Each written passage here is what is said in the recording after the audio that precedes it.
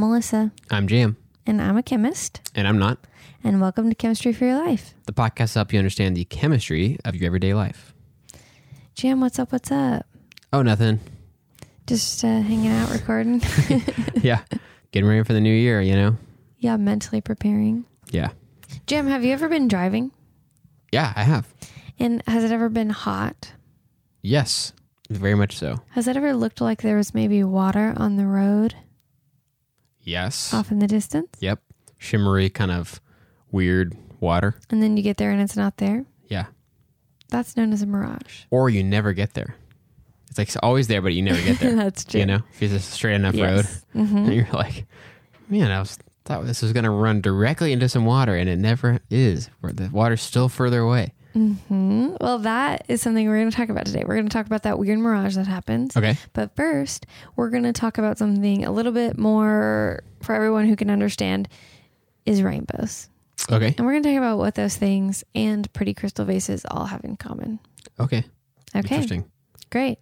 So I told you already know about the rainbows part of our topic today. Because Right. we were all sitting around talking about it. Mm-hmm. And I said I wanted to do an episode on rainbows. Yeah. And someone said it was dumb because everyone learns that in second grade.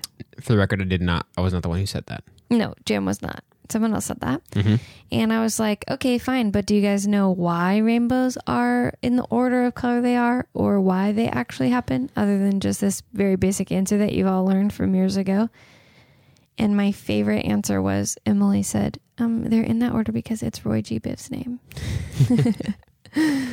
which made me laugh. But I didn't really get a good answer. Yeah. So I want you and our listeners at home Okay. to take a moment and think through what you know about why rainbows are the way that they are. Okay.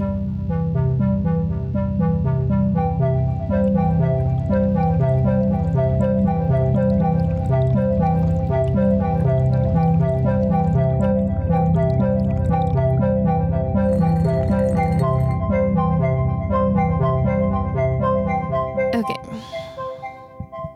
What'd you come up with? Okay, here's my theory. We've talked about the electromagnetic spectrum before. Mm-hmm. There's there's different types, quote unquote, of waves. Some that we can see, some that we cannot, some that have different effects on the world around us. Mm-hmm. In the range of visible light, it starts with red and ends with violet. And so That's correct. there's it does fade from color to color. It's not like there's only red and then a chunk of red, a chunk of orange. The rainbow is gradual. Mm-hmm. And so it fades across all those colors that are on that spectrum. So my thought is not that it's not just that it's pretty or something or whatever. Mm-hmm. It's just that's the range of colors we have for visible light. So we see that when a rainbow happens in that order because that's the frequencies, the red being the lowest, violet being the highest. Great. That's a good guess. And then what else do you know about rainbows? I know that, so we talked about color a lot when I was really, really into art and painting and stuff like that, with the color wheel and things like that. But also I remember from science classes that white light is a combination of all the colors and that rainbows are basically just a separation out of white light in some way into the elements that it is made up of. It's made up of all the colors. Do you know why it gets separated out? Because it's trying to show off. I don't know. I was ready prepared for you to give a real answer, so that one got me off guard. Okay, so your explanation is really great. For that being a guess, it was really good. Nice. So light is made up of more than just what we can see, but white light is made up of all the colors of the visible region. So what happens in rainbows is the white light moves into water and other light presumably as well that we can't necessarily see. Moves into water. Like droplets of water in the air. Droplets of water in the air. That's what usually happens after it rains. Or maybe on the ground or who knows. Moves into water and light travels at different speeds in different mediums. Oh, okay. That's weird. So light traveling through the air can move faster than light traveling through water. Okay. Interesting. So when the light moving super fast through the air hits the water and it slows down, light, which is made up of waves, which are oscillating back and forth things, when it hits the water and it has to slow down, it actually gets bent slightly. Oh. I think it's due to when the wave enters and it's going to bounce back now in a different direction. And as it hits this new medium, the way the waves are bouncing is now impacted. And so it comes in at a different angle than it had been moving through the light. Huh. Interesting. So because each color then has a different wavelength, when it enters the new medium, when it's traveling through air and then it hits the new medium, each wavelength will be affected slightly differently. So they're going in a straight line. The waves hit the water and they suddenly slow down and they're kind of pushed off at an angle. And now each one is slightly different angles based on the shape of their wave already, based on the wavelength that they already had. Okay. And that naturally spreads all the colors out in the order, like you mentioned, that they are in the electromagnetic spectrum, because that has to do with their wavelengths already. So let's say each color is a snake. Great. I like it because that's what I think of when I see those waves as they're drawn for us. So each of them are a snake, and they're all traveling together, but obviously some are faster than others because that's what wavelength is. It's like they're slithering.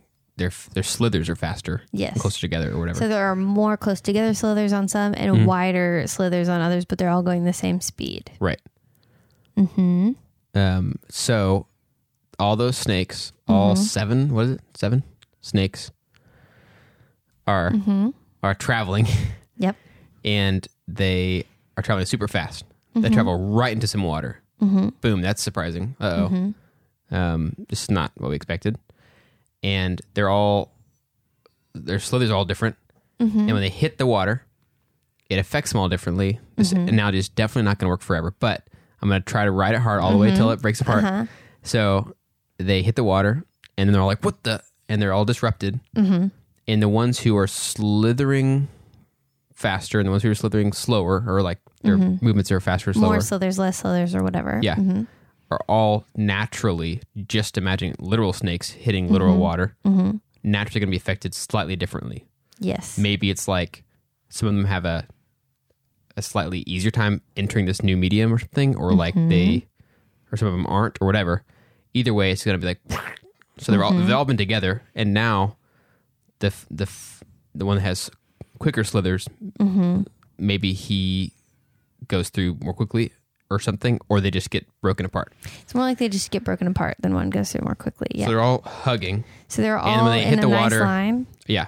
Then they hit the water and it becomes like an arc. They're all going in different directions. A wide V, and they're on all throughout the V. They're all like, dang it, we hit the water. And then they can't hold on to each other anymore. And it's like...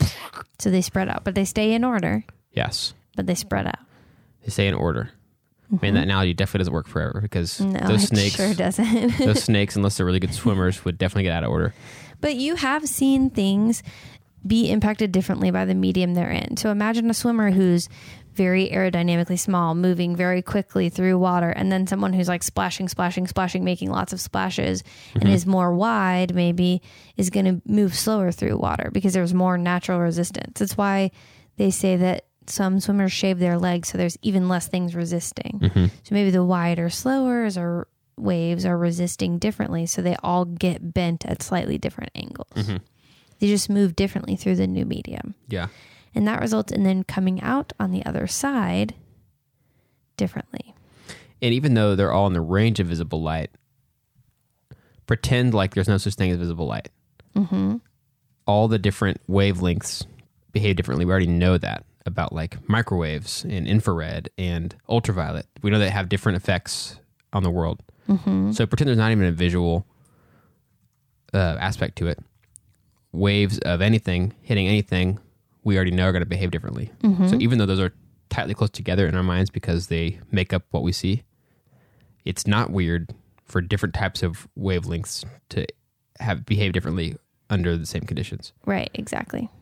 So it's not like weird. Right. So that's rainbows. It's not weird. You made it weird. I think it's fine. I think it's normal. You guys, you snakes, like, don't be embarrassed, okay? It's fine. I think it's fine. I'd be disoriented if I hit water too. Exactly. Okay, so that's it. That's the overview of rainbows. Okay. But there's some other things we're going to stir in there. Okay. One is, we talked about crystal glass, and the other is mirages. I'm saving mirages for last. Okay. I like that.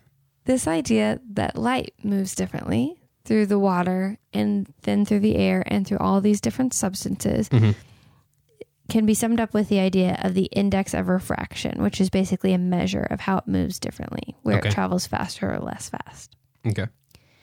So light travels differently in water than air. It travels differently in glass. It travels differently in glass with different substance. It travels differently in hot air than cold air. Light travels differently. All these things have different refractive indexes or index of refractions. So that idea comes into play also in crystal glass. So crystal glass. Regular glass is cool. It's see-through, whatever. But my mom had this really pretty vase that was a crystal vase, and it was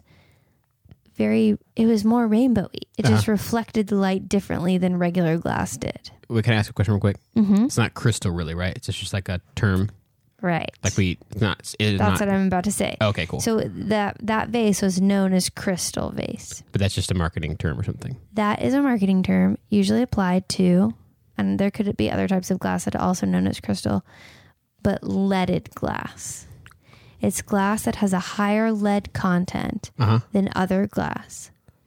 Interesting. That's weird, though, because you'd think it'd make it look less something. Like, I don't know what all lead would have an effect on, but it seems like it'd look muddy or something like that. Like, oh, you have some grayish glass. Is what I would assume would happen if you put lead into glass. Right. You would think that would happen, but actually all it does is change essentially the refractive index of the glass. So light moves differently through leaded glass than regular glass so that it does look more sparkly. It has... Is it slower or faster than regular glass? It's slower. Okay. Interesting. It moves through the glass slower than regular glass because it has that lead content. I think it makes it... This gets into the question of whether glass is a liquid or a solid, but I think it makes it slightly more viscous, and so it makes it harder for the light to travel through, so it refracts it more. So it is kind of like whenever it's hitting a prism, and it breaks it apart. But basically, you've made it to where you've made a cup or a vase or whatever that has that effect kind of all over it, so it'll look all sparkly. It's almost just like when it hits water. Interesting. So that's another place we see the refraction of light. But the craziest one to me, the most interesting to me, that I knew the least about, thanks Scientific American for teaching me, is that thing you see on the road that looks like water far off is as a result of the refraction of light. Okay, that's interesting. I thought it was just like heat or something. Like heat waves or whatever? Yeah. Right. Well, we have our hot ground, and on this hot day, the air there by the ground is going to be hotter and less dense. Okay. Than maybe the air above it. Okay. So because it's less dense, it'll have a different refractive index. It'll move light differently. Just like water is more dense than air with the light hitting it. Right. So the light will take a curved path as a result of the changing density from the sky to your eyes. The wavelengths of the eye will take the curved path, and then we're getting those sky light particles coming at a different angle than our brain's expecting it to, so our brain attributes that to water on the ground. Interesting. The light's curving through the air. So we've experienced that in the previous two examples where the actual substance is changing. It's hitting water or it's hitting glass. But in this case, it's just different densities of air. Different temperatures and densities of air have a different refractive index. Whoa, that's weird. It's also crazy then that like our eye is not seeing what's real. Like I think it's your brain that's not seeing what's real. Well, both things. Yeah. Because the light is wrong. Yeah. It's hitting us. We can't account for the quantum mechanics of light. Yeah. Like the light is, our brain is trying to make sense of it. Mm-hmm. But we are receiving light in an unnatural thing. The fact that it's curving. Mm-hmm. And that's kind of crazy to me. Yeah, it is kind of crazy. The quote I learned about this mirage from the Scientific American article. It was an interview with a professor, Dr. Meyer at Baldwin Wallace College. Mm-hmm. And my favorite line was, the illusion comes from the fact that quantum electrodynamics is not intuitive. And the brain assumes that light travels in a straight line. Mm-hmm. And I just like that. Our brains are very smart and help us do a lot of things, but they can't account for the fact that sometimes light curves. Yeah. Okay, I have a story about this. Okay, I'm ready. So I was too young, so this is a family story. This is not one that I really remember. My older brother, I was alive though. My older brother, 6 or 7 at this time, learned about mirages for the first time. He asked about it. In Texas, you see them all the time, especially West Texas. There's tons of straight, long roads. Oh my gosh, yeah. And a lot of heat to make these mirages all the time. So he asked about it. My mom kind of just gave him a little like, oh yeah, it's not really water. It's just a trick or whatever. Mm-hmm. And so he learns about that. And then one day we're driving in our car down this road. There's like this reservoir that is just for a source of water. And it's a super not pretty at all lake pond reservoir thing in Abilene, known as Kirby Lake, Kirby Pond, whatever you want to call it. And in a very, very, very innocent but honest and insulting comment, my older brother was like, oh my gosh, that is the biggest mirage I've ever seen. When he saw it, looked down, because it's the very end of this road, and he was just like, whoa. It's in awe. And it's like, oh, I'm sorry to tell you, that's actually our water reservoir. That's what we drink. Yeah, and it does look like a big mirage. That's so funny. I just realized, I'm not sure I said at the beginning, but rainbows come in the arch because light's diffracted from the raindrop, and if there was no earth on the bottom of our view, they would be full circles. Whoa, the earth's getting in the way. Mm-hmm. Man, that's crazy. So these are all the ways that light bends and can impact your life, or at least some of them. Okay, so I basically explain the water one, sort of. So with the glass crystal, it's the same thing as water. It's just that you have taken glass and made it to where the waves go slower through it than normal glass. So it just looks a little bit sparkly, rainbowy, or there's more color to it because you slow down the light a little bit with the lead.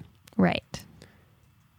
And then in the mirage situation, it's the same thing, except rather than being broken apart by hitting something like water or glass, it's just hitting a different density of air and curving to account for that.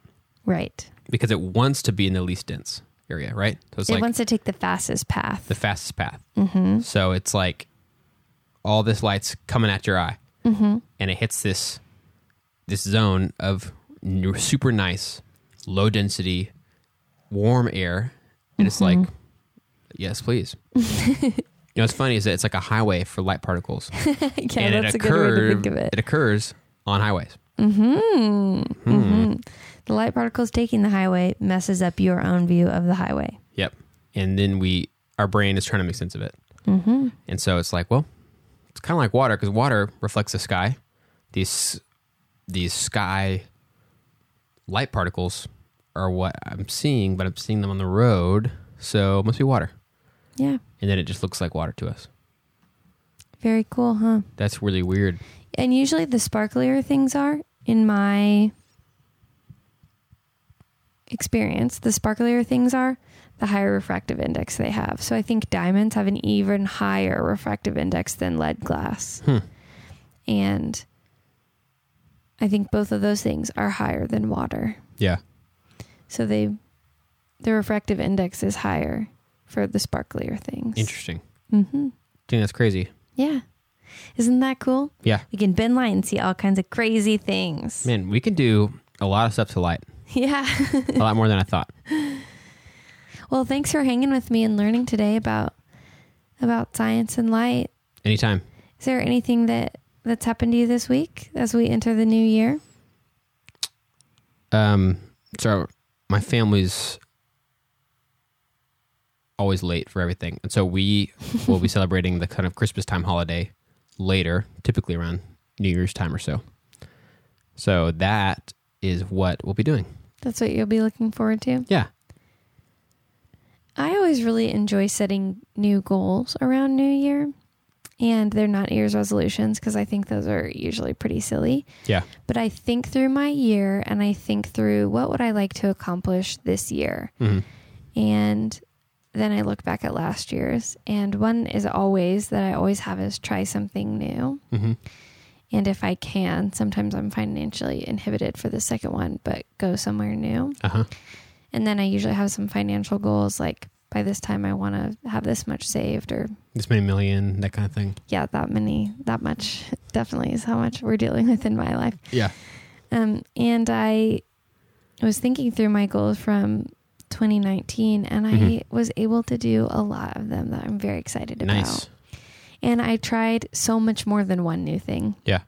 I learned how to ice skate, which is one of the most exciting things I've done. If you think you'd love a sport, but you're afraid to try it, just do it because it was so fun. Or anything, not necessarily, not necessarily a sport. Yeah, you don't have to go stoop down into sports if you don't really want to. Well, ice skating's a pretty good sport. It's not as negative as your other sports, right? That's true. Yeah. It's good to be active. Okay. It's good and active. I also just went ahead and started this podcast, and that was really cool. I started volunteering at the Pro. I've just been able to do a lot of new things. Yeah. And I got to leave the country for the first time and travel to a new place with my mom, which was really special. That's crazy that was this year. It feels like a while ago that you did that. It was all this year. Yeah. And so I'm really excited to look forward and plan some of my goals for next year. And it just seems like the years keep getting better, you know? And what's kind of cool about you having such a success story about your year goals is that I was reading something about like resolutions people make. And it said that people super often overestimate what they can accomplish in a year. Mm-hmm. And at the same time, way underestimate what they can accomplish in a month. So it's like we're bad at both. Mm-hmm. We think the short term, not much can be done. We're like a month, that's not a ton of time, blah, blah, blah. Right. We kind of lower our standards for that, or we just lower expectations.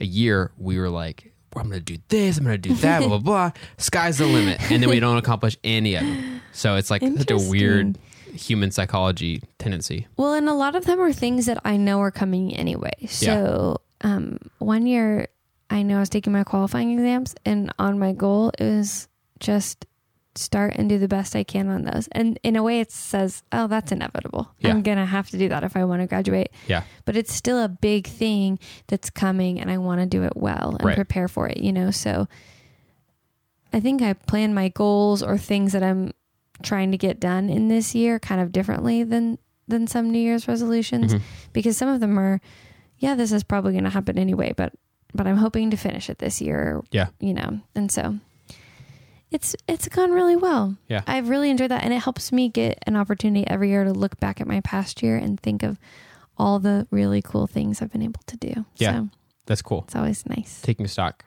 Yeah. Well, we hope you guys have a good and safe new year. Mm-hmm. And thank you guys all so much for listening and joining us today. Melissa and I have a lot of ideas for topics of chemistry in everyday life, but we want to hear from you. So if you have questions or ideas, you can reach out to us on Gmail, Twitter, Instagram, Facebook at Chem for Your Life. That's Chem, F-O-R, Your Life, to share thoughts and ideas. If you enjoy this podcast, you can subscribe on your favorite podcast app. And if you really like it, you can write a review on Apple Podcasts. That helps us to be able to share chemistry with even more people. And if you'd like to help us keep our show going and contribute to the cost of making it, go to ko-fi.com/chem4yourlife and donate the cost of a cup of coffee. This episode of Chemistry for Your Life was created by Melissa Collini and Jam Robinson. References for this episode can be found in our show notes or on our website. Jam Robinson is our producer, and we'd like to give a special thanks to V. Garza, who reviewed this episode.